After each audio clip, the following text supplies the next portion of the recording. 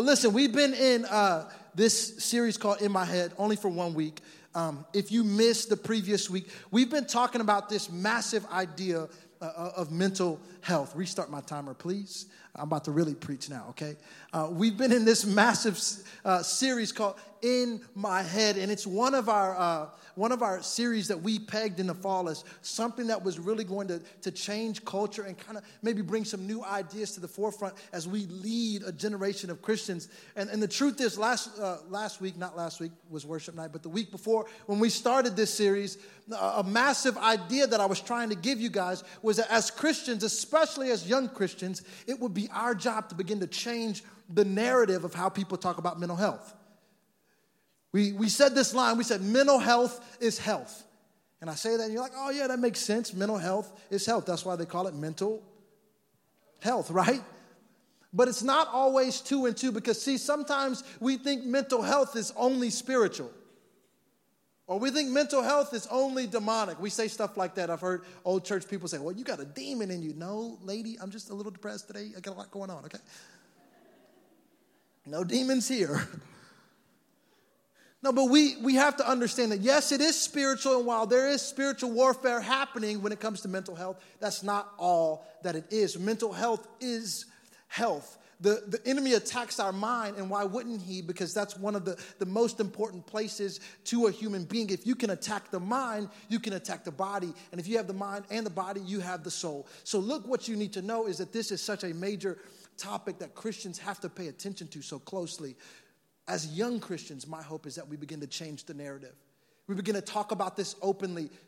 We begin to say, you know what, if you're dealing with suicidal thoughts or if you're dealing with depression, let us help you. Let us walk alongside you. Let's not keep it in the dark anymore. If you're dealing with crippling anxiety, you don't have to hide that from us. We're not going to judge you. We just want to love you and tell you what the Word of God says as it pertains to mental health. So I want to continue that conversation tonight. And if you're taking notes, really quick, you can write this title down. It's just In My Heart. We're going to continue this conversation. And the title of tonight's message is going to be In My Heart. Let's pray. God, we love you so much. We thank you for who you are.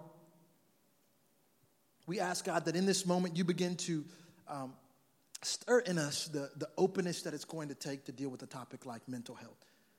God, if there's somebody right now dealing with mental health, I pray a supernatural type of openness for their life, for their mind, and for their soul, that they can receive a word that you have for them. God, I pray that if they're dealing with mental health right now and they need an answer, God, I pray that not because of the words that I preach, but because of the words that you speak, God, that they will find truth in you.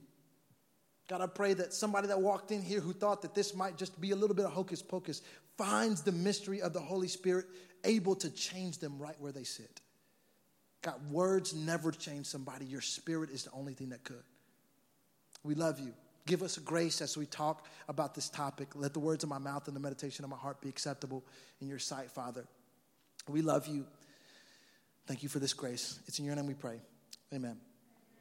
Here's a question I have for you, and this is going to kind of throw you for a loop. And look, I want you to actually answer this honestly by a show of hands, okay? Here's the question. It's a broad question. It may stump some of you guys. Which comes first, okay? Which comes first? The thought or the emotion, okay? Do you think it first or do you feel it first, okay? So all my Enneagram 4s are like, I know how to answer this question, okay? I'm a feeler. And all the guys are like, nah, man, I ain't never felt nothing. I just think about it. You know what I'm talking about? It's an interesting question, right? Do we feel the emotion first or do we think about it and then do we feel it, right?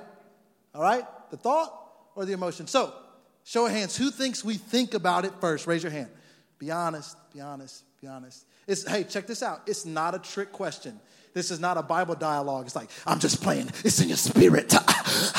No.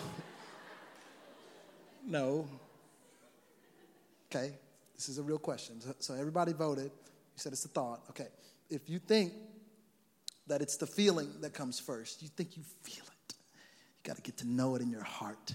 Just raise your hand. Raise your hand. Raise your hand. Raise your hand. Okay. Some people were like, don't think about it, just feel it. You know what I'm talking about? Okay. Actually, neurological research has been done, and I'm not an expert. This is just what I found, okay? I can Google like the rest of us, right? Neurological research says that the sensory input goes through the part of your brain that deals with emotions before it hits your frontal cortex, which is the part that deals with rational thought. Right? That's crazy, right? So as a matter of fact, you feel it before you think it. You feel it before you think it. So one would understand that when it comes to emotions like fear or even a massive emotion like anxiety, one would say that first we feel it in our emotions and then maybe we think and process how we feel, which this makes a lot of sense. As a matter of fact, I look at my marriage and I say that this has to be true. Because when me and my wife get into tiffs, we don't call them fights, okay? We're sophisticated. We call them tiffs, right? When me and my wife get into a tiff, I'm the type, and maybe you're like this, I'm the type that wants to talk it out. Any talk it out type people in the room, you know? I'm like, let's verbally exchange how we're going to think about this. We don't have to yell, but like rationally, why did you get mad at that, okay? Why didn't you clean the kitchen tonight? It's your night. It's Thursday. Like, what's up? My wife's the type, maybe you're like this. My wife's the type that says something like, I don't know. She's real quiet and like subdued. She's like, I just need to process it.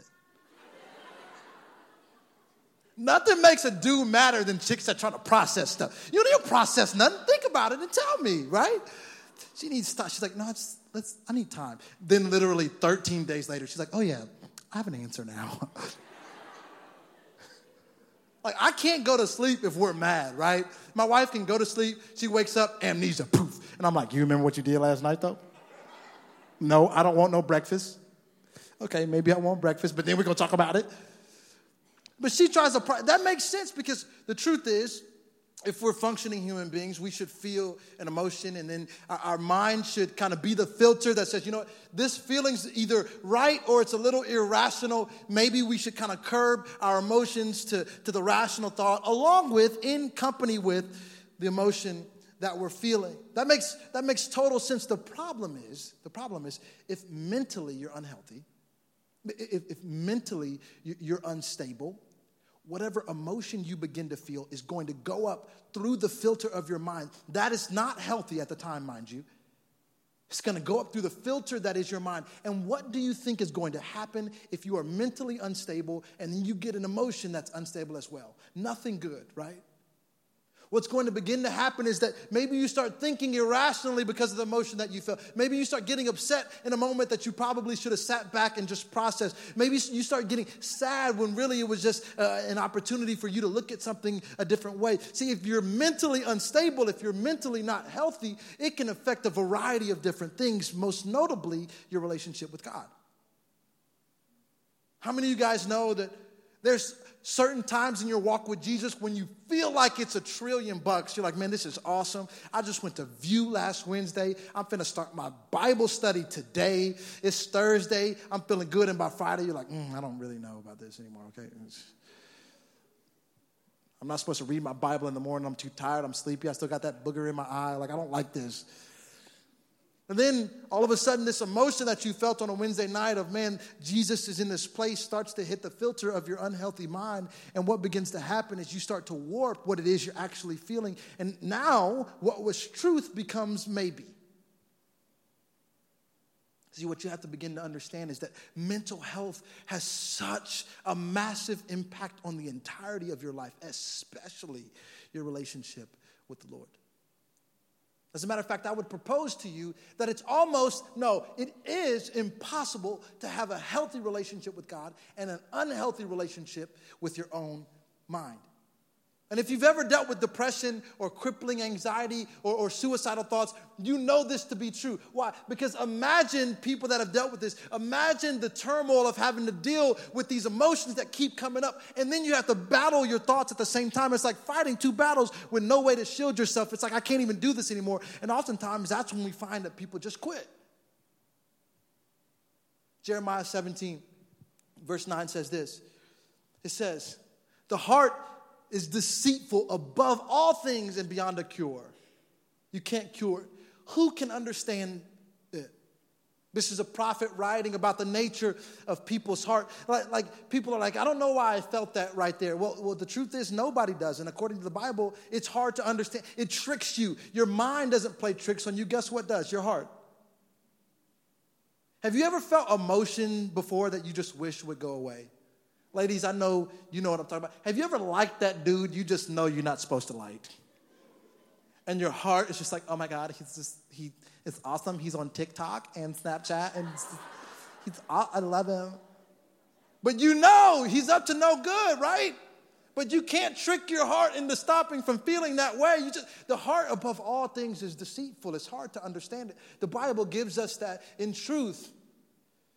The Bible is telling us ahead of time that, listen, when it comes to this battle with emotional health, you're already behind the 8 ball. Why? Because your heart wants what the heart wants. And usually what the heart wants is not good for you. So that's where the vital role of emotional and mental health come in. Because here's the truth. It's hard, even in the secular world, not just in the Bible, it's hard to find a place where people talk about emotional health without talking about mental health. As a matter of fact, most people would say that they're pretty inevitably intertwined, right?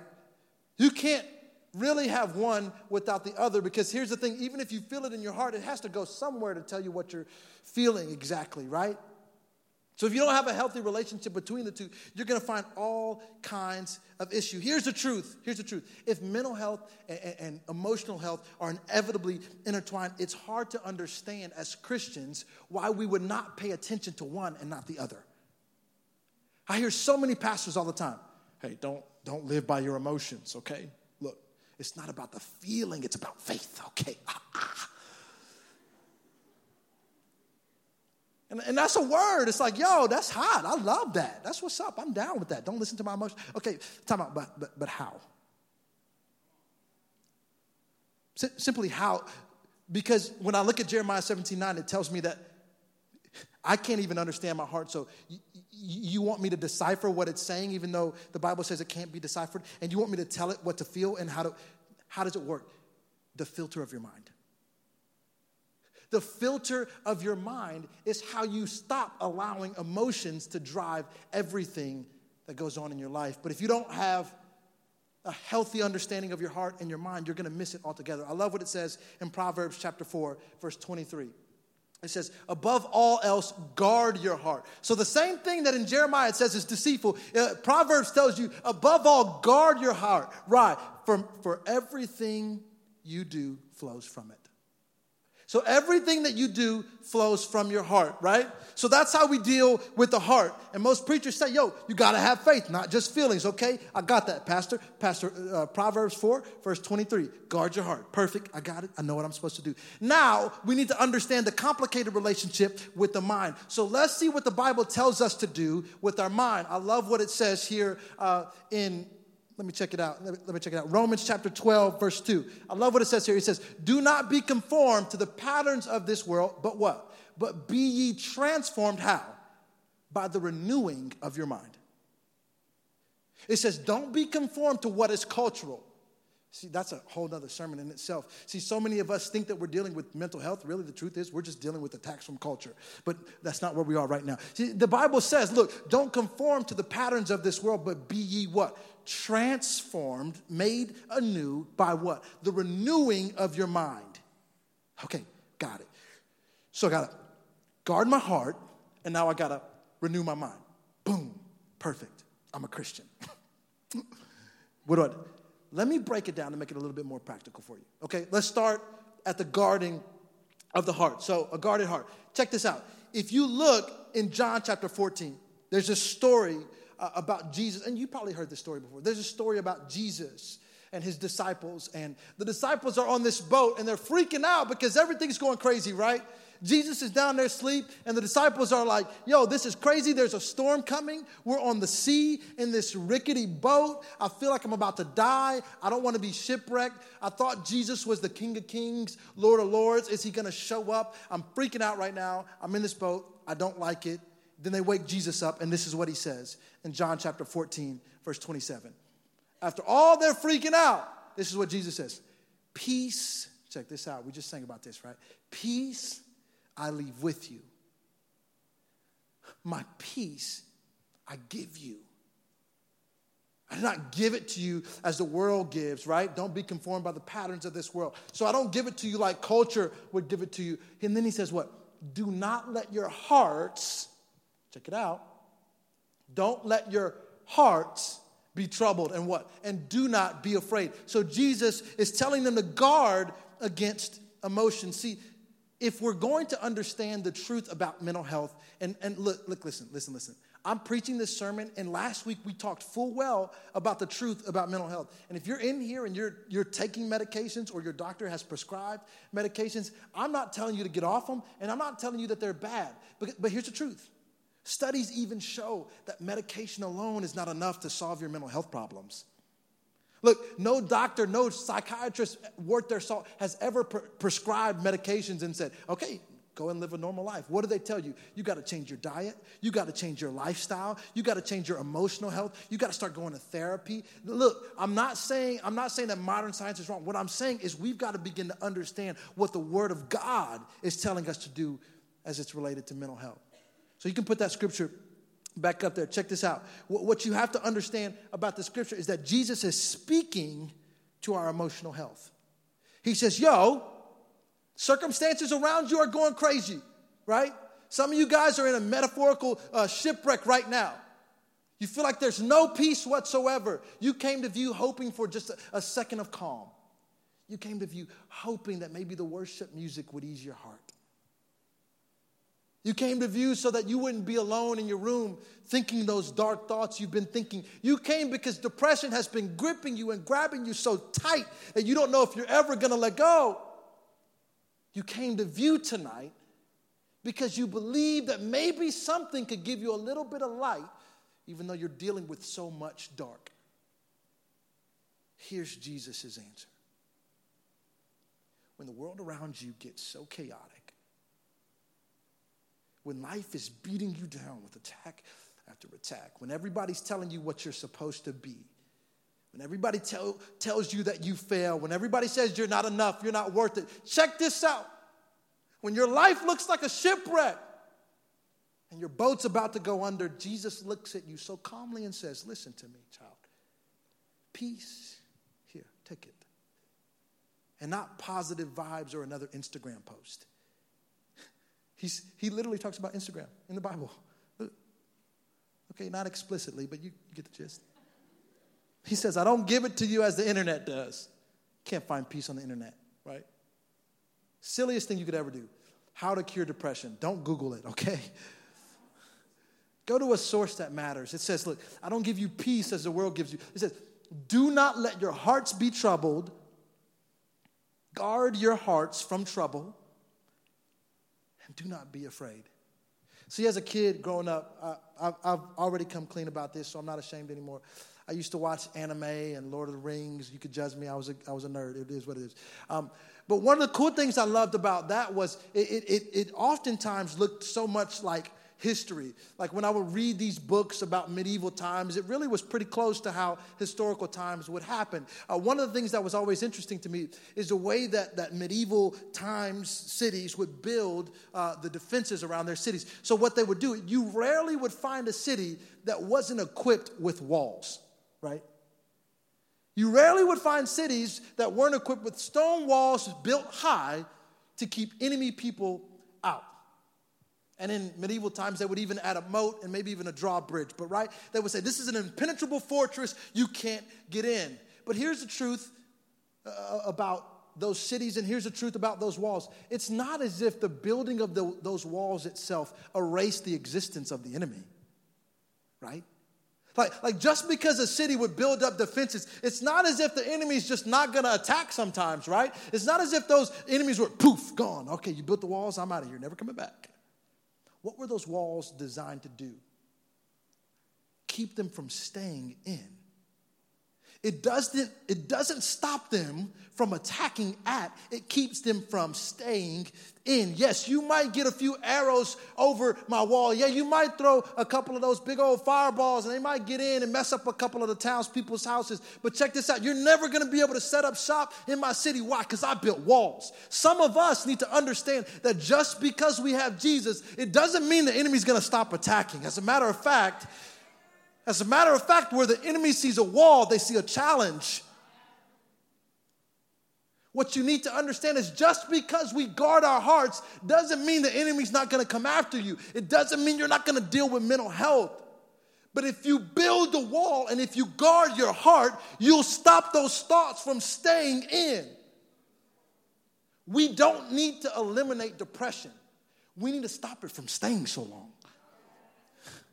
You're not ready. Listen to me. You build walls, the Bible tells you, to guard your heart. We get so frustrated the moment we feel sad, the moment we feel pain, the moment we feel distraught. And I'm not downplaying any of those instances. What I'm saying is if you have Jesus Christ, you have the key. John chapter 14, verse 27 says, don't let your heart be troubled. What is he saying? Guard your heart away from trouble. So if we understand the truth of Jesus, because that's what we believe, pull John chapter 14, verse 27 back up. Let me tell you this real quick. It says, don't let your heart be troubled. Don't let your... So what we can infer from this passage of Scripture is that if your heart is troubled, you let it be. If Jesus is telling us we have the power to not allow our hearts to be troubled and to not allow fear and anxiety to get in and cripple us, well, we have the truth of this passage of Scripture, and what we can understand that it's saying is that, listen, we have power in this fight against mental illness. We don't just have to succumb to the darkness that's trying to get after us. And listen to what I'm saying. Listen to me. I'm not being insensitive. I'm not saying you can pray your mental illness away. I'm saying you can fight. I'm saying you can battle it. It does not have to get you tonight. It does not have to be the death of you. You don't have to give in to suicide. You don't have to continue to deal with depression. You can fight. You can guard your heart. Point number 2. Let's take it a step further. The Bible says to guard your heart. Jesus says don't let trouble into your heart. Now the second thing that I want you to begin to understand is that if we guard our heart, the next thing we have to do in order to make healthy steps towards a better understanding and a better kind of dealing with of mental health, we have to begin to renew our minds. We've got to guard our hearts and we've got to renew our minds. Philippians chapter 4, verse 8 says this. It says, that's Romans chapter 12, verse 2. It says, Philippians chapter 4, verse 8 says, finally, brothers and sisters, whatever is true, whatever is noble, whatever is right, whatever is pure, whatever is lovely. That's a novel word these days, right? I never hear anybody say lovely, right? I feel like you got to be British to say that word, but the Bible says it. So whatever is lovely, whatever is admirable, and if anything is excellent or praiseworthy, think about such things. You're looking for a way to renew your mind. That's the blueprint right there. You're looking for a way to develop a mind that's been rejuvenated in the Word of God. Well, you have to begin to dwell on the Word of God. I encounter so many Christians that think that they need to read so much more Scripture. And I'm not saying that diving into the Word of God is not important. It is important. But in your times of need, sometimes you don't need a chapter. Sometimes you need a word. And some of you guys have been struggling because the first thing that you do when you go through something is you go back through your notes and look at what all these preachers and pastors have said, and you try to hold on to that. It's not about your feelings, it's about faith. Come on, girl. You got to say, hey, you're not wrong. You got to find the righteous. You're hearing all these words, but the truth is you're missing the word. when you're dealing with deep depression, anxiety, suicidal thoughts, when you're looking at your life and you feel like you want to quit, you don't need another sermon. You need Jesus.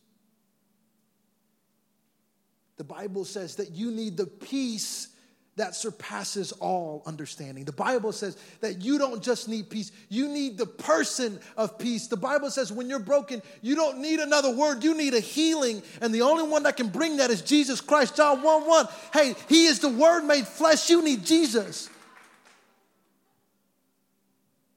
You're trying to find it in so many other things. You even try to find it in view. Listen to me. This is a great place, obviously. I love this spot.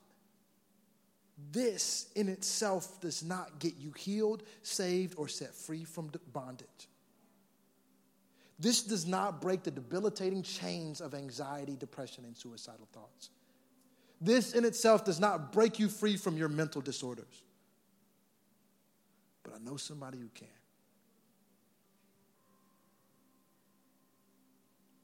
If you're going to renew your mind, you're going to have to go to a source that's actually life. If you're going to renew your mind, what you have to begin to understand is that you're going to have to go to something that's not old and broken and worn out. You're going to have to go to the spring of living water. There's this story in the New Testament where Jesus is talking to this lady, and he's like, yo, can I have a drink of water? She's like, what? Why are you asking me? You're not supposed to be talking to me. Jesus looks at her and says, hey, if you knew to whom you were talking to, you would ask me for a drink, and I would give you one that would satisfy until eternal life. See, some of you guys in here, y'all are continuing to go to a well that needs to be refilled and refilled and refilled and refilled. Isn't it about time you find eternal life?